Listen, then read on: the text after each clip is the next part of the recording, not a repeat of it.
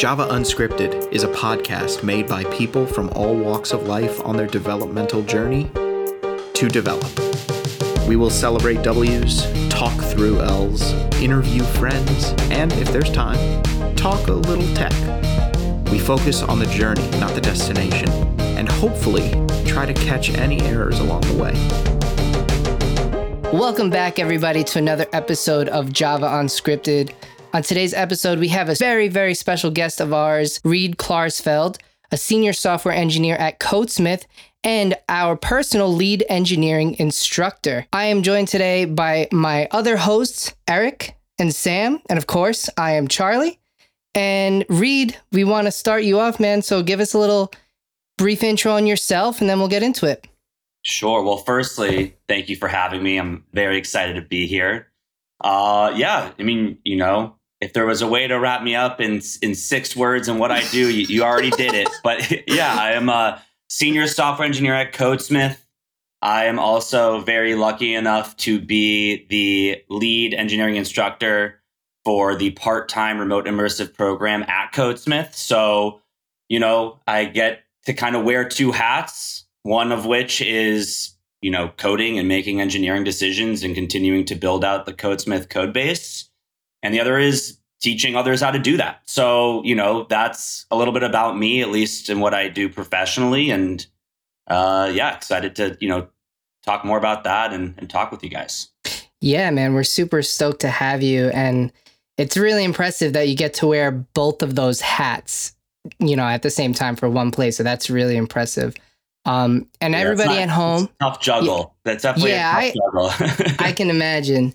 And everybody at home, we just want to let you know that today's topic, we're going to be discussing leadership, motivation, and it's all going to revolve around the realm of software engineering, software development. And again, if you are familiar with our podcast, you know that we're not going to dive too deep into the technical stuff. We're really going to talk about the stuff that's very interpersonal here on Java Unscripted, as we always do. So one of the first questions that we have up that we're going to ask to Reed, and then we're going to kind of pass it off in our round robin fashion like we usually do to the group, is what are some qualities that you feel make a good leader in tech or a good leader in general? It's a great question. It's been interesting, kind of my career. So just again, a little bit more about me. Before Codesmith, I had a completely non-technical background. And so I used to work in the entertainment industry in LA, which was, a grind. I know Sam knows about that. Oh, yeah. I wasn't always, I started at the bottom. I started very much at the bottom. Mm-hmm. Over time, built my way up in that industry. Decided at some point I wanted to switch into software engineering and started all at the bottom again. Mm-hmm. And I think one thing I've noticed that regardless of the industry you're in, qualities of a good leader are, setting the tone, setting the example, and genuinely believing in the mission you are delivering and in the people you are leading. Mm. So, whether that's anywhere from something as small as, let's sign an actor or let's finish this one area of a code base to let's completely redesign what we're doing here. Let's completely, redesign how people are living their lives and reshaping their lives and their goals. So I think at the end of the day, if a good leader, when they preach to the people they're leading, they gotta believe what they're saying and they got to really mean that, because I think a lot of people can smell when that's not authentic. Yeah. And so I think that's a big area of being a leader. Mm-hmm. Of course. Mm.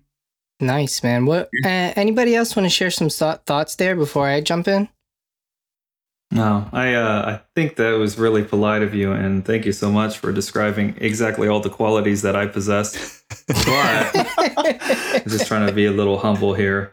But tell us more, because I'm curious, and I like to know. Personally, one of the things I like best about this podcast is hearing about backgrounds, and you said that you come from the entertainment industry, but why the change? Like a lot of people make changes, and so why the shift? Yeah, sure. So, I think for me, again, so growing up, like movies, television, that was my everything. I at a young age, I thought I wanted to be a screenwriter. I went to college. I studied film. I studied economics only because my parents said you had to study economics if you're going to study film. So, it was like my whole world. And so at some point you dive into the industry, and I think there just came a point for me where I realized that the dreams I had when I was in high school were maybe, and the goals I had when I was in high school were maybe not the same dreams and goals I had as I was becoming an adult, Of course. And so I feel like something that really hit me was, okay, what are the things I really want out of my day and my job? And it took me a long time to really think about that. But things like autonomy, things like being able to, financially support myself, to be challenged. I felt very stagnant in my kind of old jobs. And so, for me, that's actually kind of what led me to software engineering. Like, I think there's different routes for different people. Some people, they're like, I've always coded, I just never did it professionally. That was not really how it was for me, right? That was not really how it was for me. Like, for me, I'd always been interested in tech, for sure. I think I was always one of the nerdiest guys in my friend group. But it wasn't like I grew up coding and it just wasn't my job. I thought about, what do I want out of my job? And that's what led me to coding. And it was a very easy pickup. Like, I was like, I love this. This is something I genuinely enjoy doing. But the qualities of what I wanted out of the job came before knowing what that job was. And so that's actually how I kind of made that transition. And it was, for me personally, the best choice I think I've probably ever made in my life. So, that's kind of what led me towards this path and diving now fully into software development. That sounds really cool story. I have a story, hashtag not sponsored. Reed was the first person that I saw from Codesmith. And as far as like, he was leading what do you call it? Like one of those community lectures about JavaScript, the hard parts. Nice. And I found it through going through CSX, and CSX is the Codesmith kind of like intro to Codesmith principles, or not Codesmith principles, but rather computer science principles. And specifically with JavaScript, it was really hard for me to grasp. In a lot of different boot camps, or even like when you're YouTubing, you don't get that engagement. You don't get the community engagement. You don't, like, you feel like you're alone, and it can be really daunting and super challenging. And so I joined the Zoom, and everybody's having a good time. They use some harsh language, which I totally enjoyed. And right before we joined on this podcast, Reed was telling an unfortunate story about how he asked a question to an individual who was a parent, and the child was kind of running amok on the Zoom. I had the same experience with you. I don't know if you remember, because my daughter tends to, and she has in our actual, over the course of these couple months of instruction, along with my son, bombed our Zoom and just started to talk as toddlers will in the middle of my sentence. And it was a great experience. But I remember that specifically, it was no big deal to you. So when you said the story about this individual, it wasn't a big deal to you, and it wasn't a big deal to you back then. And I'll say this in a good way, like a positive way, and right. And so this is all leading to a compliment, and I'm getting there. I'm kind of long-winded, even though I told Charlie that he was. I wanted to thank you for being the first individual that I saw at Codesmith, because honestly, I was on the fence about a lot of decisions, but your lecture helped me make the decision to go for it. So thank you. That's awesome.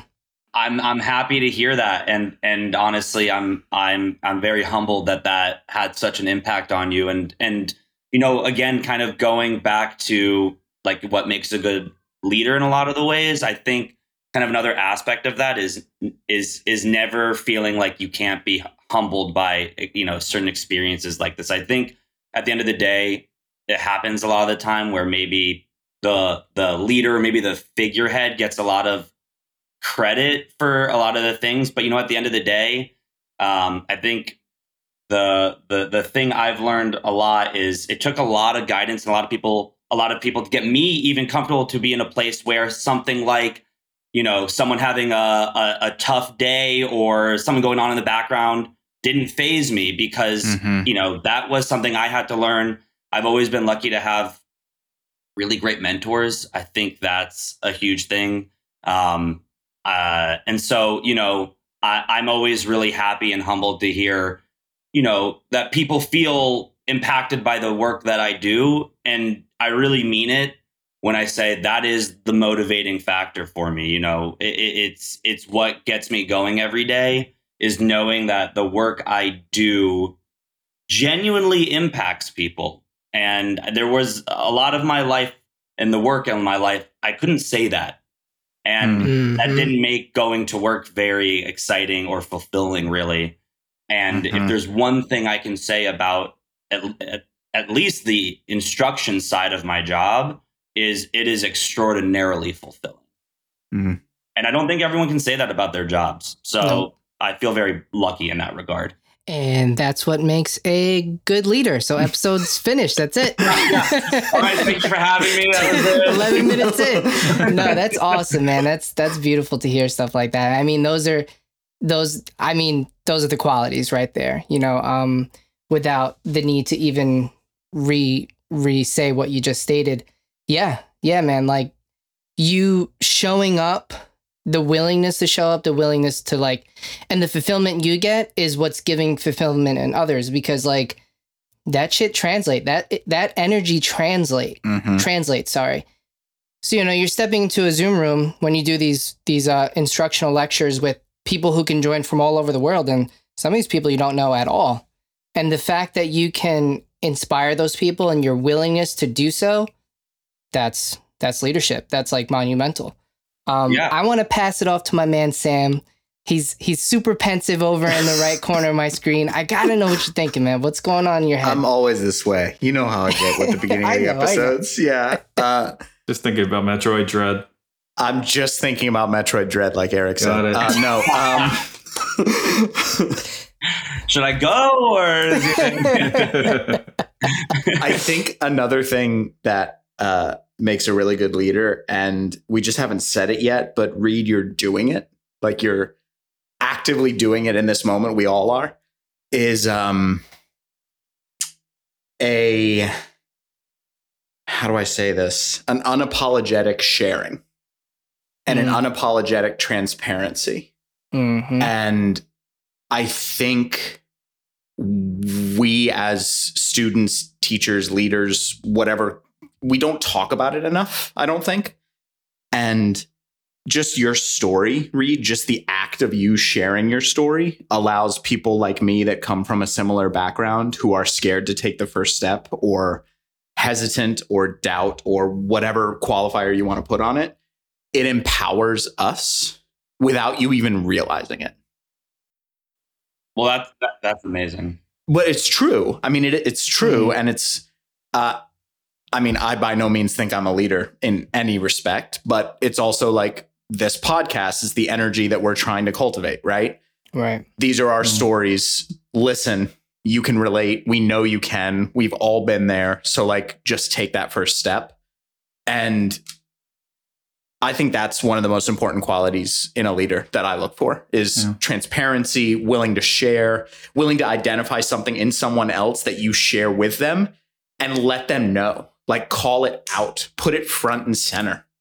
Don't tell me what to do. Don't direct me, but level with me and assure me that you've got my best interests at heart, because everyone, you do, everyone does, every leader does, but it's just sometimes hard to get to the root of that matter and to know that. Yeah. Spinning off of that, Sam, I think what you just said about coming down to the level of where if you're in a leadership role, coming down to the level where the people that you're leading are at, and like sharing that empathy and transparency. And I think that's actually a good segue into my next topic of discussion, which is how do you motivate people and keep them inspired and keep them willing to, show up. Yeah. And I think what you just said is a prime, driving factor for that, having people being able to see your authentic self, having as, whether you're in a leadership role or not, and being able to level with them at a certain level of empathy, which we've discussed here many times. That level of transparency, that willingness to come down to the level of where your peers are and work with them through problems instead of directing them through problems is how you get people to be motivated, how you keep them motivated to achieve these common goals that you share, whether that's in tech or elsewhere. So to go off of what Sam said, I think he's exactly correct in that there's this, I think, idea of a leadership position and a leader. And, the truth is, you don't have to be in your typical leadership position, managing people to be a leader, right? Exactly as Sam said, if you have the ability to have someone's back, connect with them, empathize with them, sympathize with them, help motivate them, know when maybe they need their space, find commonalities you have with them, then that will in and of itself make you a leader. And I think all of you are absolutely leaders, 100%. I mean, the fact that you do this podcast and take the initiative to bring people on, that in and of itself makes you leaders because you do those things every single time you record. It's very clear that you empathize, you sympathize, you find commonalities, right? All the things we just discussed in a leader, you do every time you hit record on this, right? So there's that aspect that anyone can just be a leader, and that's great.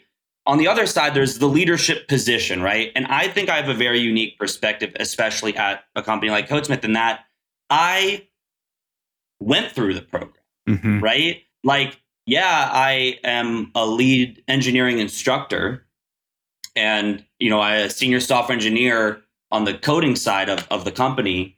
But once upon a time, a long, long time ago, I was a student at Codesmith, and I was a fellow at Codesmith. I was an engineering instructor at Codesmith. I have risen the ranks. And so I think I have a unique perspective in the empathy category because I've been there. I know what it's like when imposter syndrome is, that imposter monster is yelling in your ear. I remember that. I remember trying to understand React and literally thinking, this is the end of the road for me. Like, I'm never going to understand React.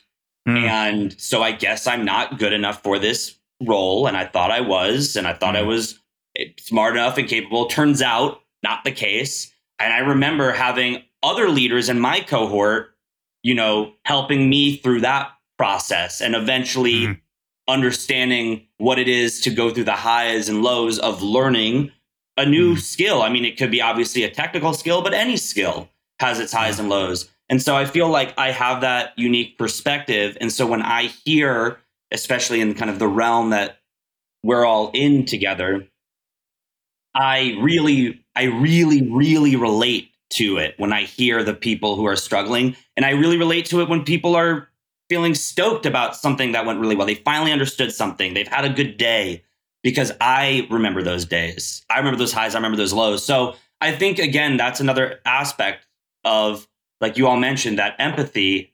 When you're leading people and you recognize maybe they're not bringing the same energy ideally you'd like today, or maybe they are and they're really bringing it, note that, be there for them through the good and the bad, and know that if you were in their position, you would want someone doing that for you as well. So, I think that's a really big part of it is, I'm just lucky. I'm lucky in that I've been through this. I can empathize really on the minutiae of what y'all are going through.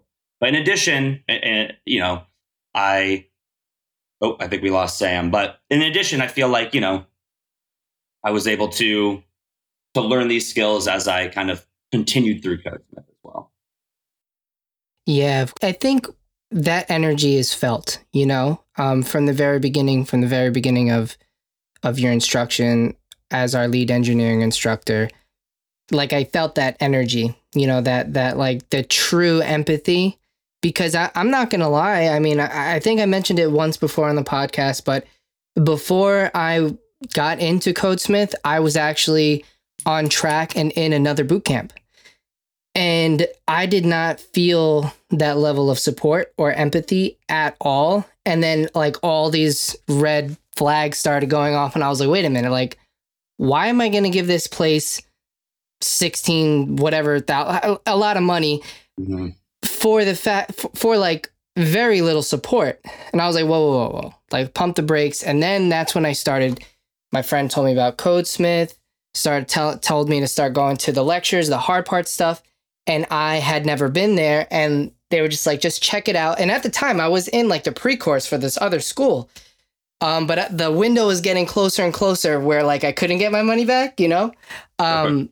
So I went to some of the hard parts lectures and I remember seeing quite a few instructors read. I don't think you were in any of my hard parts, but I was just like, damn, like this is it. And I felt the empathy because most of the instructors and in the Codesmith network, a good amount of them have gone through the program like you have, Reed, and have like gone and changed their whole lives and their whole careers and the whole trajectory. And like, that was super inspiring. So it's pretty surreal going through this. And like you said, that level of empathy that you have for us and your students is felt because we see it, like it's real. Yeah, I think, again, not to just try to, sell people on Codesmith, but I feel like, again, regardless of what when you're trying to motivate people, at the end of the day, it comes down to being able to relate to them. That's the number one thing. If you are unrelatable as a leader, no one is going to follow you. No one's going to listen to you. No one's going to trust you. I mean, really, that's it. No one's going to trust what you say if you are unrelatable as a leader. So, and it can't be fake. Like that's what I said earlier. You can't, people smell BS. It's hard to cover that up, unless you're like an absolute sociopath. Like it's hard to cover that up. And so I feel like, you really have to be, as Eric said, as y'all were saying, like your authentic self, and know that in that authenticity, if you can demonstrate that you genuinely care and that you really do want the best out of people. I mean, listen, you all know, as I said, not every day is a good day. And yet, as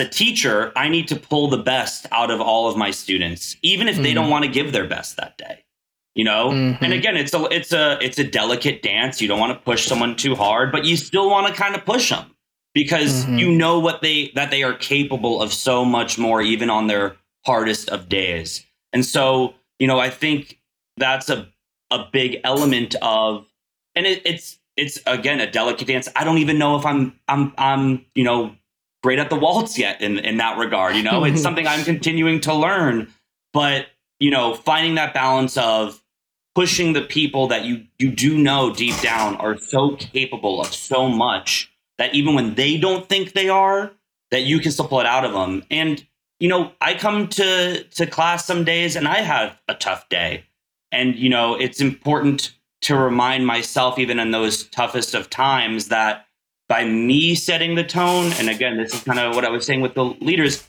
by setting the tone every day, coming in and knowing that when I am talking to the people that I'm trying to manage or lead, I have to put the noise I've been hearing in my life or around me aside for that 30 minutes, that hour. And when the camera goes off, sometimes I go, okay, like I can now exhale and feel some of the, troubles or weights in my life. But during the time that I'm talking to people, it's about bringing your best. So I think that's a part of it too, kind of a tough dance. And in fact, I'd actually like to ask y'all kind of this question, because again, you are in it's a long program. Oof. And so I guess, how do you find the ability to motivate yourself to kind of go through not just the highs and lows or the length of time, but again, even continue to be leaders in your own right,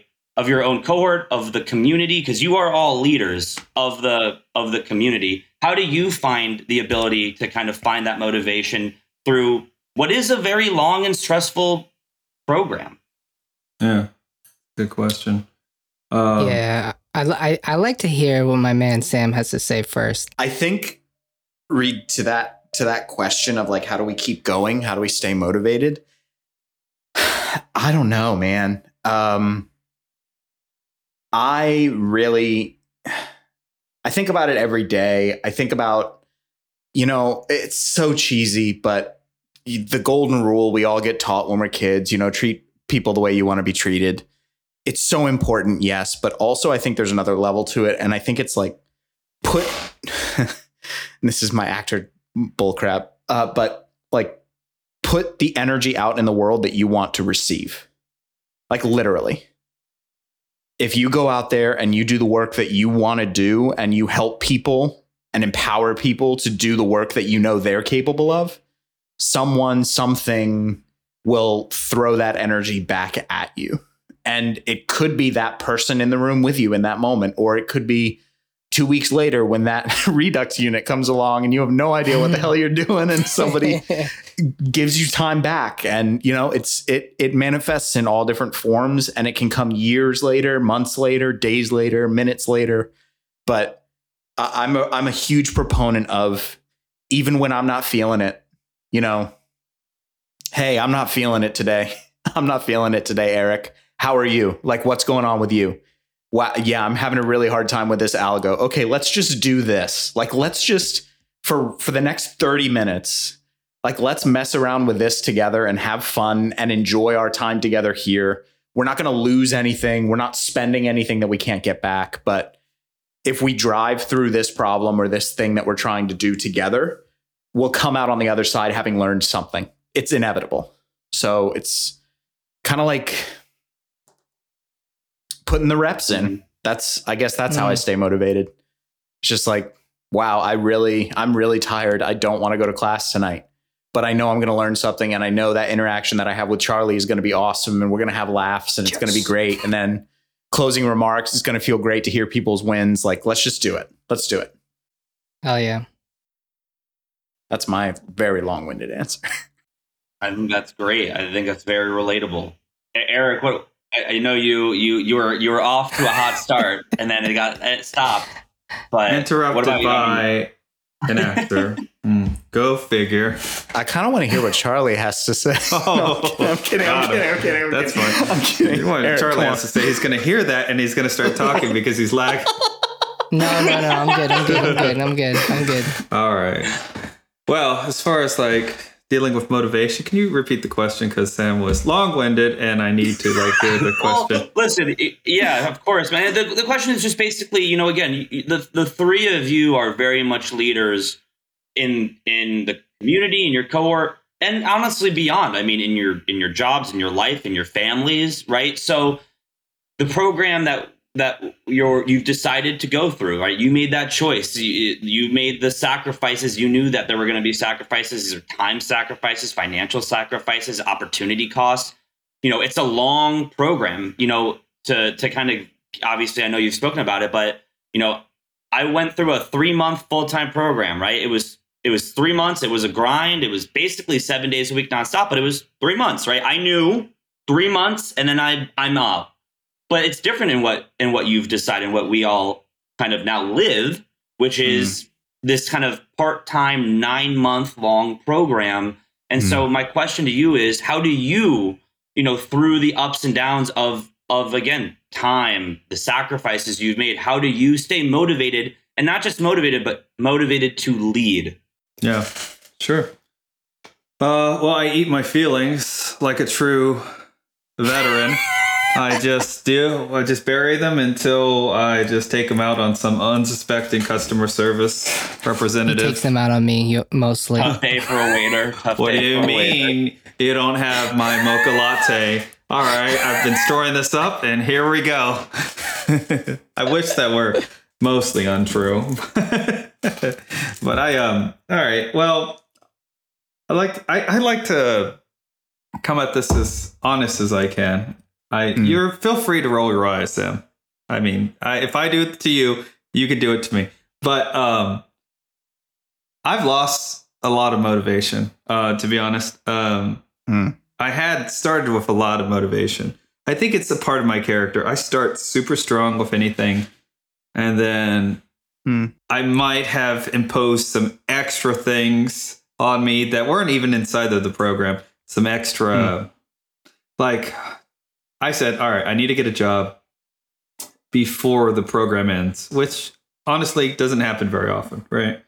And I haven't shared it with too many people, but yes, I did get a job. And so I was successful, but real quick, just want to give you a round of applause. Bravo. Congratulations. Thank you. Thank you. That's awesome. But I gotta say, I think I took a toll on myself, and I don't think it was Codesmith's fault. It could have been anything. You know, I look at it this way.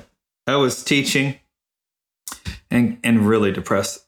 Right now, to be honest, and I'm using this as a platform for teachers too, it's not a good time to be a teacher. There's a lot of pressure, people recovering from COVID, just like government and local pressure to raise these kids who essentially missed a year of school. And I think it's unfair. And so if you're a teacher and you're listening to this, there are opportunities to become a software engineer or to do something else.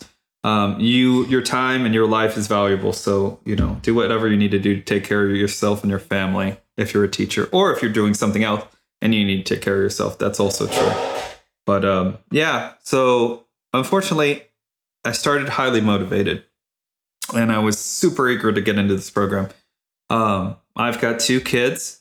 I mean, if you've been listening for a while on the podcast, you know that they're toddlers.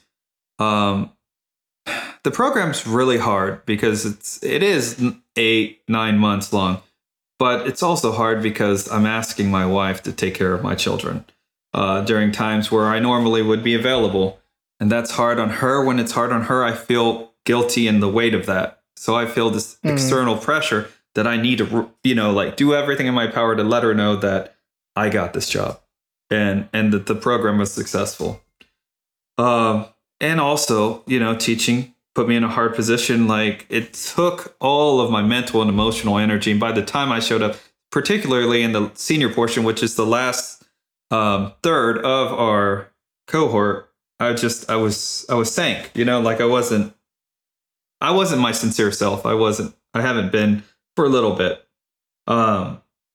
So I started taking interviews. We finished up our big project. Everything's fine. I don't think I was necessarily phoning in, but I was drawing from energy in a reserve that I think I already had depleted. I put so much pressure. I spent all summer making projects and connecting and networking, and it was working. It was working, and I had never done this before. I was in uncharted waters. I was being a leader for myself, and I was actually helping other people. To be honest, I had been avoiding other people trying to reach out. How do I do this? How do I do that? Because I had no energy left. I was done, I might have saved that energy for 1 or 2 people in the cohort, but it's been really hard. It's been really hard. I would caution against maybe my approach that all or nothing. It's not necessarily that approach. If you're listening to this thinking about any kind of boot camp or even just transitioning without a boot camp, you're going to have times where you have motivation. I think it's okay to lose motivation outright. You're just, I don't have any more. And I think maybe if I would have talked to myself in the past, I could have said, hey, Eric, this is unhealthy. You've put too much pressure on yourself and you're about to break. And I'm pretty sure I broke a couple of times. Although I was successful, I don't think a lot of people can continue to do that, because in the military, they teach you motivation or not, you're still doing it. Like your lives are depending on you. And I think because I'm a dad, lives are depending on me. And so that motivation was coming from other factors. Not everybody's motivation is the same. Not everybody's the reasons that they do anything is the same. But you know, we had a guest, Kelsey, on one of our episodes. She come on and she talked about like her struggles, and so I thought about joking around like I normally do and telling you that this was easy and like making fun of Sam, you know, things that make me feel good, you know, but it was hard and I lost motivation. I think I've been a leader in the way that, you know, I got these guys together and we made a podcast. We continue to do this and I want to be a leader for people. But I think a leader, like you said, Reed, needs to be honest and authentic. And honestly, don't burn yourself out. Like, you take it easy when you have to and understand when you're just done. Because I think I tapped myself out. I'm still here. I'm going to finish the program, but yeah, I'm worn out. And I think it's more just than the program, but it's the kids and stuff. So just like try to like really be observant of yourself if you're going through a trial, because if people are counting on you or you're just counting on yourself, you can't pull from a reserve that's not there. You really can't. A lot of people say, just keep digging deep, 120%, 150%. I'm honestly thinking that some of that's bullshit, because like, if you're done, you're done. And so like I shouldn't have approached it from the military perspective of like, just go until you get it. Now I'm just going to be like, in the future, and I'm taking this lesson to wherever I go after this, or continuing on with the job or whatever I do, even as a dad, recognize when you're almost done and just try to refresh, take a second. And yeah. Yeah. I think again, you know, that puts you in a unique position because as, you know, someone who is a leader, you now can empathize and talk to people who are going to go through that experience. Because let me tell you, you are not the first nor the last person who's going to feel like they have lost motivation. They've emptied the reserves. And, you know, the cool thing is now you are a person that when they're like, how do I continue?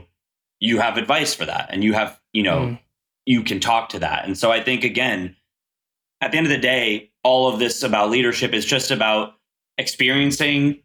having experiences and just giving your best advice off of what you've learned. Sometimes you just hope that it's the right advice. And I feel like, you know, the more you experience, the more advice you can feel confidently giving. So personally, that was a great share, Eric. But yeah, I think that puts you in a very unique position as a leader. Yeah. Thank you. Yeah, good share, Eric, for sure, man. We do appreciate your honesty, of course. If I were to talk about my perspective on leadership throughout this, you know, journey that I've been on, I think one of the biggest things for me, and I learned this over time, was just being available, you know, just being available to people, not just during class time, you know, like after class time, before class time, you know, and not just to talk about software engineering related things, just to check in on somebody. And that's actually something that I learned from my brother Sam right over here, because throughout the entire program, he's always been willing to hit me with a message. Like, yo, how you doing? How you feeling? And I kind of love that energy from him. So I've reciprocated it. And then I proceeded to do the same thing with my other friends in the program. Like, hey man, how's it going? What you been up to? Like, how you doing with algos? How you doing with this? Do you want to meet up and go over some stuff? Do you want to meet up and talk about resume stuff? Just anything? Let's just, you know, catch on a Zoom, have a beer. Like, I think that is one of the things that helped me to, I guess, be a leader, or somebody who's kind of just leading in the way of just sharing energy that's good enough to inspire others to keep trucking through. Because like you said, Reed, it's a long program, man. Like it is a long, it is a long 9 months. And like really it starts even before that, right? So like my whole journey with software engineering has been going on now for roughly a year and a half. And it's just been the 9 months, you know, in this part-time immersive program. But you know, that burnout is a real thing, like Eric said. And like, I've even had to reach out to him a few times. Like I remember one specific Thursday night, and Thursday night, if you're in our community, you know that that's our night that we do shout outs. I remember Eric was just burnt and he wasn't going to do a shout out. And I hit him up on the side, like, bro, you got to do a shout out. He's like, I don't feel like doing it. I'm like, bro, the people love hearing from you.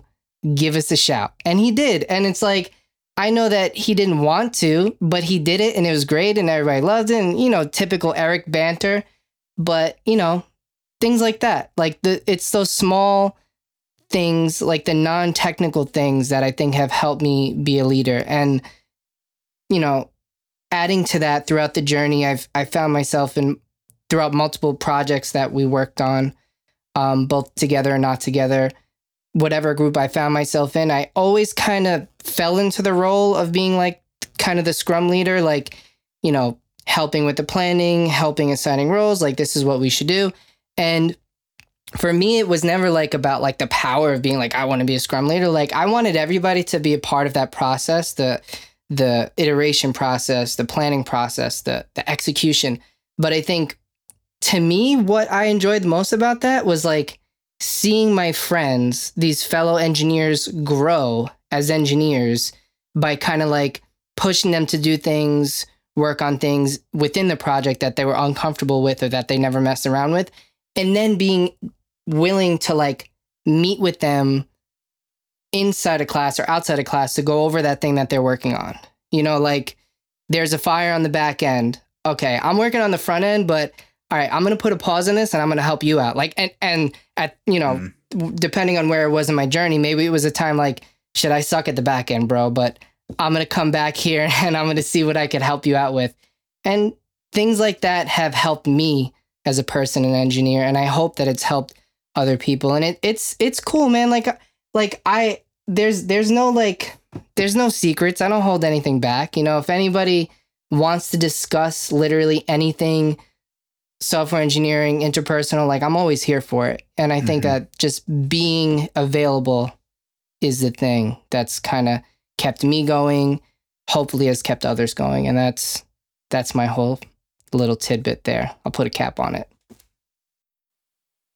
Sure. Availability is big for sure. You know, you got to be dependable. So I think, again, to me, it's very clear why the three of you have strong leadership qualities. So, you know, all the things you all talk about are exactly the things that people look for in mentorship and guidance. So, you know, I should have come on here and asked you, you know, to interview the three of you, honestly, for more insight. No, man. I'm glad you spun that question towards us. That was really awesome. If I do have another, you know, little side topic we could get into. It's the idea of good examples of leadership that we've experienced taking in from others. So like not in a leadership role, either under a boss or under a fellow employee, whether they're parallel to you or above you or below you. What are some things each of us have experienced from somebody in a leadership position or some sort of a leadership idea that have inspired us and that like we took on as we, you know, became leaders in our own right? Yeah.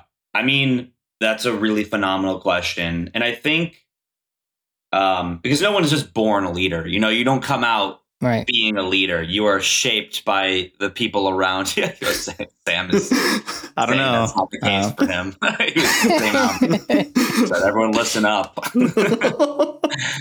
But yeah, you know, it's about the experiences you have and the people that shape you. And again, I have been very lucky, and I can very easily say that I have always, for the most part, had great mentors. Even if I didn't like my job, I liked typically my boss. Like that was always something I was very fortunate to have, and most people probably can't say that. So, I always had, I think, good leaders in my life. I mean, starting from, I'm very lucky. My dad is a great leader.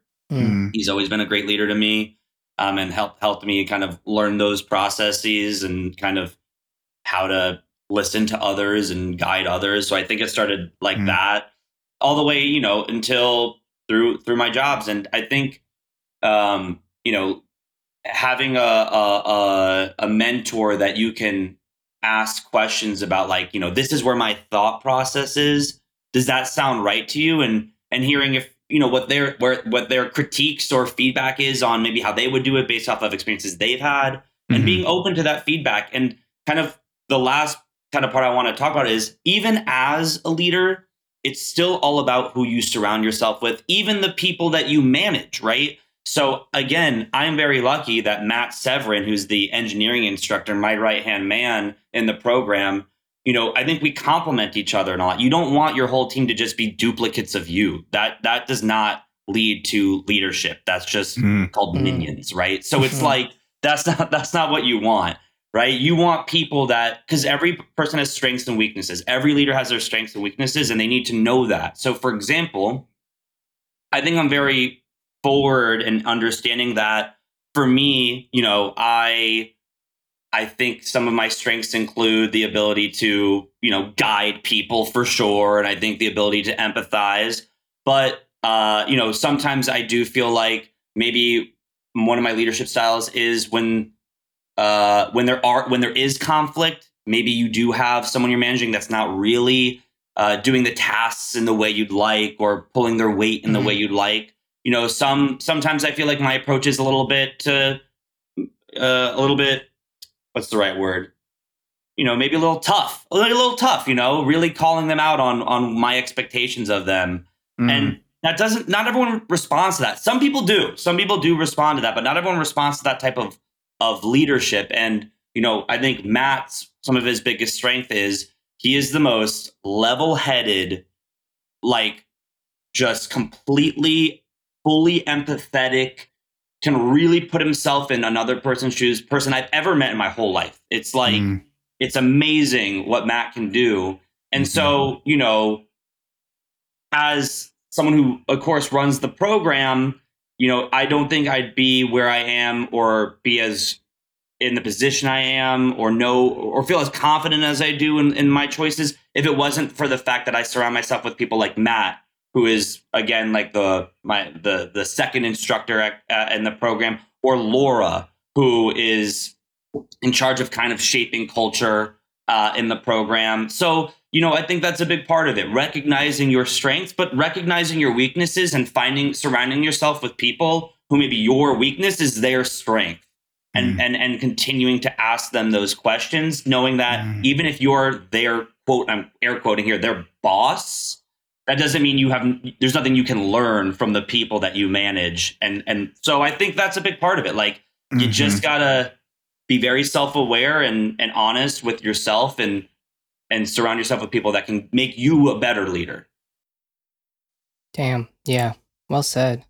Yeah. As the boss of Java Unscripted, I agree with everything you said. That's completely correct. Oh my goodness, Eric. I gotta say, since day one, your zingers and humor has absolutely added life back into me. I'm happy to hear that. My wife would agree with you, because I'm not a looker, so I knew that I had to be funny, and I just always studying jokes. Strengths and weaknesses. That's why you found your counterpart, who is the strength to your weakness. You got a beautiful wife. That's true. So there you go. Well done. Otherwise, we need to raise some smart kids. Just kidding. Oh gosh, I hope my kids never listen to this. Oh no. Oh well. Well, those were all good points, and you were totally right about what you said about Matt. He is super level-headed, completely kind of a neutral, passive, calming spirit. Yeah, shout out Matt one time. He was the final push for me to actually join the Petrie Immersive. When I was considering it, I reached out and I was like, hey, who can I talk to who's been through this program? Because at the time, our part-time remote immersive program hadn't been in existence for that long. We're actually in the third cohort. Shout out Petrie 3. And I was just like, who can I talk to that's been through this? Because everybody they were sending my way was like, here's a full-time person, here's another full. And I'm just like, dude. Yeah. So then, somebody linked me up with Matt. And at the time, I think he was just going to be the fellow, going to be one of the fellows. And then, we connected, we spoke for like 45 minutes or something crazy. And it was just like, it was amazing. Amazing human being, amazing person, made me feel so good about like this decision I was considering, like quelled all my nerves and kind of brought me down, like leveled me out and was very honest about like burnout, very honest about the length of the like nothing was just like sale. I'm trying to sell you on come. It was just like, yo, these are the positives, these are the negatives. This is my experience. Like, yeah. So shout out to Matt for that, for sure. Yeah. I mean, I feel like an example that comes to my mind is, early days of the program, to your point, Charlie, with, there haven't been a ton of, it's still like a newish program. So in the early days, most of the fellows were not students who were from the part-time program. They were students from the full-time program that we kind of brought over to be fellows.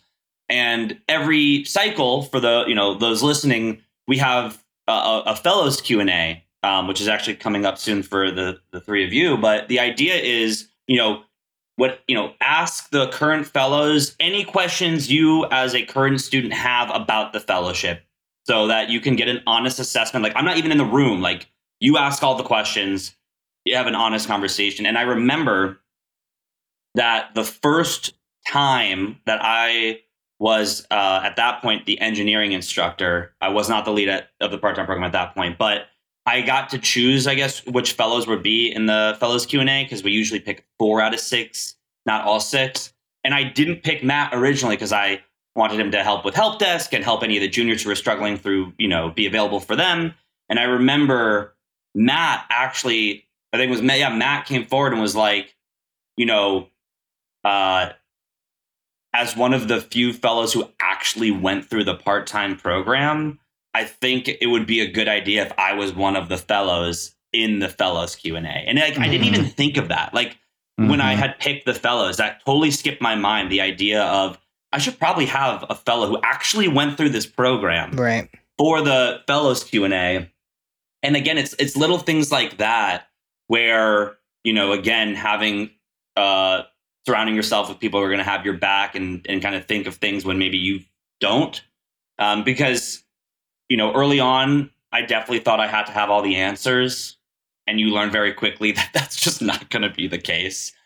And so, you got to lean on the people around you. And again, even as an instructor, I lean on the three of you and your cohort and all of the students and the leaders of their cohort, or just, again, the people who are having leadership moments as, motivating factors for myself. So, you find it in different ways from different people. And again, sometimes early on, people who maybe are a little bit quieter, introverted, who you're not sure if throughout the time of the program they're going to reach, that empathetic engineering leader you'd like all of your students to become. All of a sudden a day comes where, as you mentioned, shout outs, someone who has never raised their hand to speaks, and you're like, this is that moment. Like, it's happening.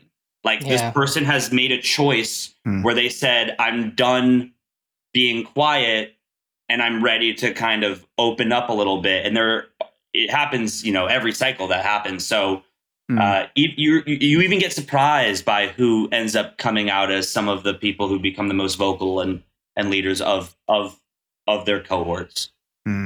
Absolutely.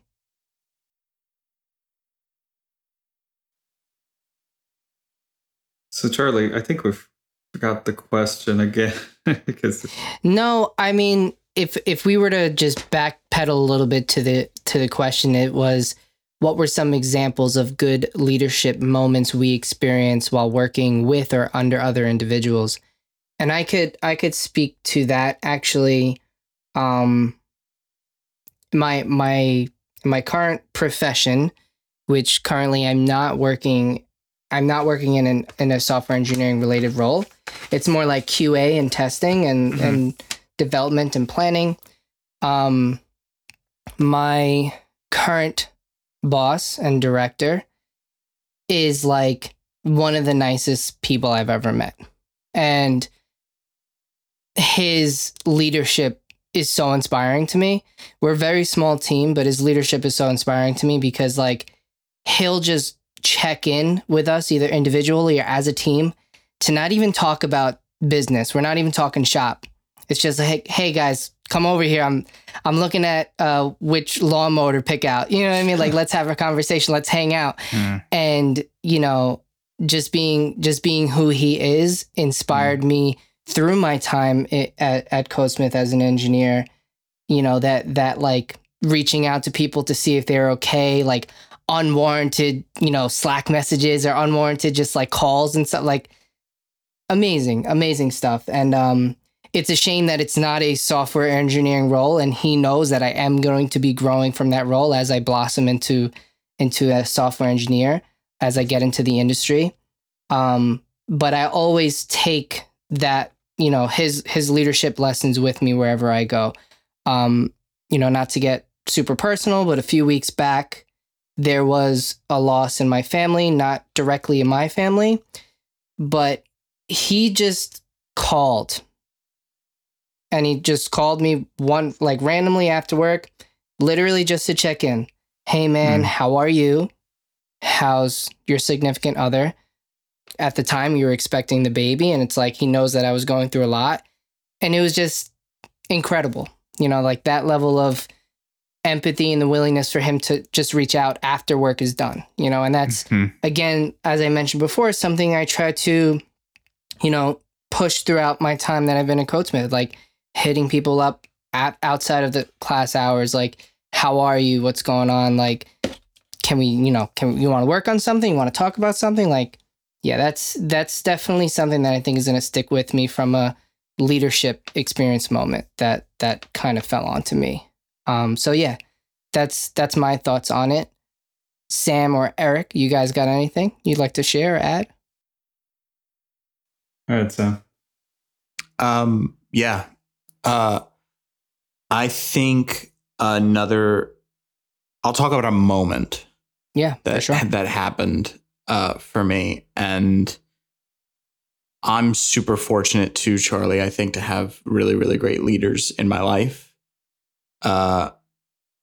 Reed, earlier you mentioned, you know, familial leaders and professional leaders right now where I'm at. It's so everyone's amazing, and their omission doesn't signify any kind of lack of their leadership ability and the joy that I'm having being led by them. But I was in undergrad and, you know, out of high school, 18-year-old kid. I did some musicals in high school, and I was like, oh, cool. Now I'm getting a degree in playing dress up. This is awesome. And one of my first acting classes, an acting teacher by the name of Michael Ritchie, who changed my life, said, and he spoke like this. So he said, Sam, what do you want to work on today? And I went, what? He said, what do you want to work on today? Wait, I have to decide. I have to walk in the room and make a decision for myself. I'm in school. You're my teacher. You tell me. He said, no, it's your rehearsal. It's your moment. It's your work. What do you want to work on? What's your focus right now in this moment? And he wouldn't let me get away from it. And I think there's something really scary as someone being led. And I would imagine, I was an acting teacher for a little bit, and I tried to be an amalgamation of all the good teachers in my life that I've had, and he was definitely one of them. It's scary to say to a student, like, I'm giving over my lesson plan to you in this moment. So decide. My job is on the line right now. Don't say anything stupid. What do you want to work on today? And I think that kind of trust and mutual fear and unapologetic risk it's so empowering, right? It's crazy empowering. And that's another thing. That's another moment where I can point and be like, oh, that was the first time that I felt like an adult, that I felt like my voice had worth in the room, which I don't think is easy. I don't think is easy for anyone in any profession, but especially when you're new to a new environment, and kind of like the journey we're going through right now, when we're stepping into this dark, weird cloud that we don't know what's on the other side of it. Just to have somebody say, no, what do you want? Like, what do you want to do? What do you want your job to look like? What do you want your life to look like? And I'm not going to laugh.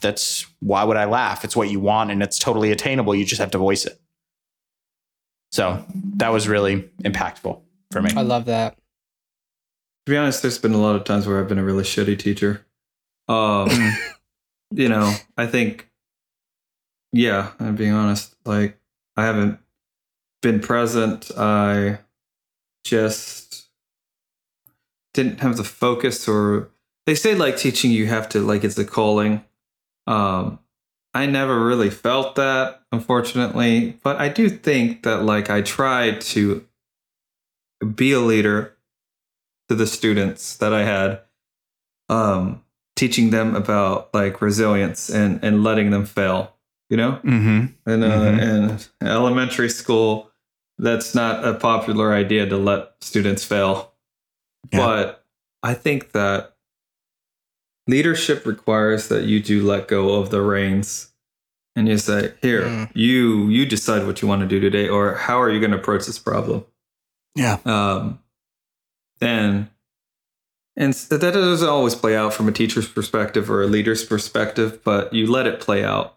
And one of the hardest problems we have as senior engineers, teachers, actors, audio engineers, parents, is just to let go of control.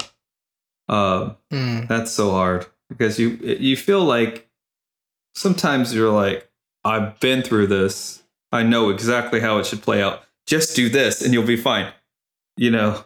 But you don't give a person that creative, space, that, you know, the bandwidth to be able to stretch their legs and show you what they're capable of.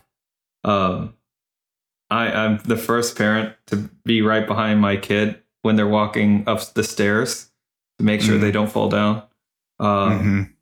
And even in our projects, working with Charlie, you know, sometimes I'm like, why is he making that decision? And I don't think he's incompetent or anything. I just think sometimes I'm like, I wouldn't have made that decision. But like letting go of control, and I wasn't his leader in that position, but letting go of control, it's just like, I think a leader has to be comfortable with being led. You know, that's hard. That's really hard. Yeah. I had some good leaders in the military. But the best leaders were listeners first. You know, hearing the room out. Sometimes they make a decision opposite of the popular, like the consensus, because they know what the mission or thing requires. But sometimes you hear people out and you're like, actually, that's an excellent approach. Let's go with that. Even if you're not sure, just to take somebody else's idea and run with it. Right. Yeah. That's important. Yeah. If you share the answer, no one gets to learn. Yeah. That's really awesome, Eric. That's really, really awesome. To your point, Eric. And yes, I agree with Sam. That is amazing. Thank you for sharing that. I think just those open lines of communication back and forth as a leader and as somebody being led, so important. You know, not being afraid to voice your opinion, either as a leader or somebody as a member of the group, and being willing to read the room, hear the questions, hear what people are feeling, what people are thinking, what's on everybody's mind, and then kind of going from there. Like, obviously there's going to be structure in place, right? As with, you know, any profession, there's always going to be some sort of structure, but being willing to open up the dialogue, super important. Yeah. Yeah. I think, you know, again, whether So even again, working on the code base or as an instructor, right? Essentially every quarter, you get feedback, or you get to give feedback, right? You either receive feedback from like students or fellows as to their experience, or you give it. And I think one of the things about, kind of exactly to your point, Eric, every 3 months, essentially every quarter, right? I get all this feedback, and then I decide with the team, okay, which of this that I've heard, because clearly, people have their own ideas of how they think they can improve things. And I go through that and I go, okay, this, suggestion, I hear it, I understand it, but I have a bigger picture in mind and I have a strategy in mind. And so even if this feedback I totally absorb and understand, I think actually this is still how I wanted it to go for them, even if this isn't how they wanted it to go for themselves. But then there are other times where I read something and I go, you know what? That's a great point. That is something where I know we can shift, aspects of how we do things or our processes or how we communicate, because, that point I really absorb. And, that's the whole thing is, as a leader, you have to make choices. And sometimes you have to make choices that the people you lead don't always agree with. And you kind of have to get past the idea that you're going to make everyone happy, because you're just not. And that's a lesson I learned, I think, pretty early on. Mm-hmm. But I think a big part of it is being open to all feedback and, with the help of others, making choices. And those choices are around, okay, this aspect of what I'm being told, I completely agree with, or this aspect, I hear you and I feel you and I empathize with you. But I have a strategy in mind as a leader, as someone who's overseeing something. And so, I'm making a choice to go with that or to not. So, I think that's another part of it. And it's probably one of the hardest parts of it, is knowing you're going to make a choice that people don't like because it makes them feel uncomfortable or it's not the way they want it to be. But you, in your heart, believe that you're still making the choice that's best for them, even if they don't realize it. Mm. So, it's the same thing you do when you're parenting your kids, or you're, making choices about, a scene, or you're making choices about how you want to engineer the audio, right? Like sometimes you're going to make choices that you feel like your partner or the people you're working with, the person opposite you, doesn't maybe always agree with, but you have an idea and you're making a choice. And so you make that choice and you learn from it. And so I think it doesn't matter what field you're in or what you do. You face those forks in the road quite often, and it's making those choices and being open and empathetic and experience that makes you feel hopefully a little bit more confident about the choices you're going to continue to make moving forward. Yeah. Hell yeah. I think that was a direct quote from Todd Howard in Fallout 76. Yeah, you called me out. You got me. Got him. All right. Well, as we come closer and closer to the end, I do have one final question I'd like to pose, I guess, to everyone here. What is the value of empathy? Yeah, that's a big one. The deep questions. Yeah. How much more time we got? hey, it could be as short or as long-winded as you like. No, there's no pressure here. No. However you want to spin it, man. What is the value of empathy? It's a hard question. In a way, I think it's almost everything. Like, you live in a world where you have to work with other people. You have to interact with other people. And as much, you can feel like you want to be an isolated individual, that's fine. But you can never be truly isolationist. It's just not how it works. And so I feel like, what is the value of empathy? In my mind, it's kind of, what is the value of connecting with other individuals? I think it's probably everything. Everything else in my opinion, can kind of come second to that, because as I tell people, when I tell incoming students or I tell, engineers on the team, it's like, you could be a technical wizard. I mean, you could literally think in ones and zeros, but if you cannot connect with your coworkers or the people around you on the smallest, level of connection, you won't succeed. You won't succeed. But if you are an extremely empathetic individual who, can't be incompetent, but you have a technical skill set, people are going to be much more willing and open to guiding you and helping you through that process. And so at the end of the day, it's like, in my mind, it's like, 100% empathy or 0% empathy. The 100% empathy is going to win 11 out of 10 times. That's what people are going to relate to. So, what is the value of empathy? It's probably, in my mind, kind of everything. Yeah. We got to work on that math, but I agree with you. Yeah. You might. Yeah. I don't know. I didn't carry the 2 100%. Yeah. Eric is checking his ones and zeros. I was thinking through it. I was trying to empathize with you, Reed, but I was just struggling. Yeah, I agree. I didn't always. I think as a younger person, I always just was like, it's all about me, my career. What can I do for me? Even in the military, getting a promotion, how can I do what's good for me to push me forward? But I think the more I struggled, maybe I created that struggle because I didn't empathize and didn't work with people as well as I could. And had I chosen a different route, and I'm kind of like suggesting people choose empathy first because you're not alone. Like coding, anything, you're not an island, Reed said. And if you choose that route, it's just going to be so much harder for yourself. It's just going to be difficult. And why create an obstacle when you can, I hate to say it, build bridges? Yeah. And you should. Don't burn them. Build them.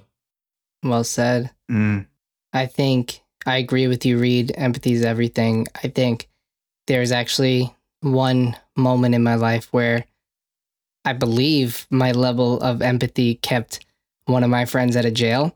And I'm not even going to tell the story. Mm-hmm. But, our number one rule here on Java Unscripted is don't do crime. We don't endorse it. But I think my level of empathy, has always been high throughout my friend groups, interpersonal relationships, personal relationships, coworkers, classmates, wherever I've been. It's taken me far and it's always helped me. So I always put empathy first. And that's what I loved so much about the Codesmith community. And again, hashtag not sponsored, but we do rep them hard because they hold us down. That's true. But I love the fact that this particular coding immersive program puts empathy at the forefront. And that's why it's been resonating with me so much. So yeah, that's what I have to say. Sam, what you got, man? Yeah, I think what everyone's saying is super impactful and important, and I appreciate all of you sharing. I think something that everyone has touched on a little bit, but Reed, yours is the example that sticks out in my head. You said something like, and I'm paraphrasing, so I apologize, but if you have empathy first, you're going to be a person that others are willing to work with and teach and build up. And I feel like empathy for me is a teacher. Like empathy is the eternal, never-ending, resilient, unkillable teacher. Like if you are empathetic and I interact with you, I will always learn something, which makes me interacting with you so great because I walk away changed. You walk away changed. So empathy is everything, 100%. Yep. Asterisk subtitle. And also an eternal teacher. Absolutely. Yes. Love it. Yeah. Love it. Well, this has been nothing short of amazing. My expectations have been exceeded. Yes. Reed, this has been sick, man. We really appreciate you taking the time out to speak with us. Honestly, I wish we could go on for longer, but I don't want to take up too much of your time, our time. Maybe we could do a follow-up episode, but thank you so much for joining us, man. This has been really cool. If anybody has anything they'd like to add before we wrap, Reed, if you want to give us some little closing remarks, and then we'll close it off. You know, I love my closing remarks. Oh, yeah. Yeah. I just want to say thank you again for having me. This has been so amazing. And I really do appreciate the work that you do. You know, it's not just it's not just a Codesmith thing. It's not a technical, non-technical thing. It is a leadership thing. And it is a guiding of people by providing insight into some tough topics that maybe not everyone feels comfortable themselves speaking about, but you feel comfortable enough, you know, bringing people on and guiding those people to talk about the struggles and the highs and the lows that we all go through, regardless of our background. So, you know, thank you for doing this, and again, letting me be a part of it. And I'm deeply honored, and I'm very happy, and again, humbled to say that I get to be a part, even a small part of your growing, your journeys and your growth in those journeys. So thank you very much. I appreciate it. Thank you, Reed. We appreciate you so much. This has been Java Unscripted. I'm Charlie. I'm Eric. And I'm Sam. Take care, everyone. Thank you, Reed. Reed, thank you. Thanks.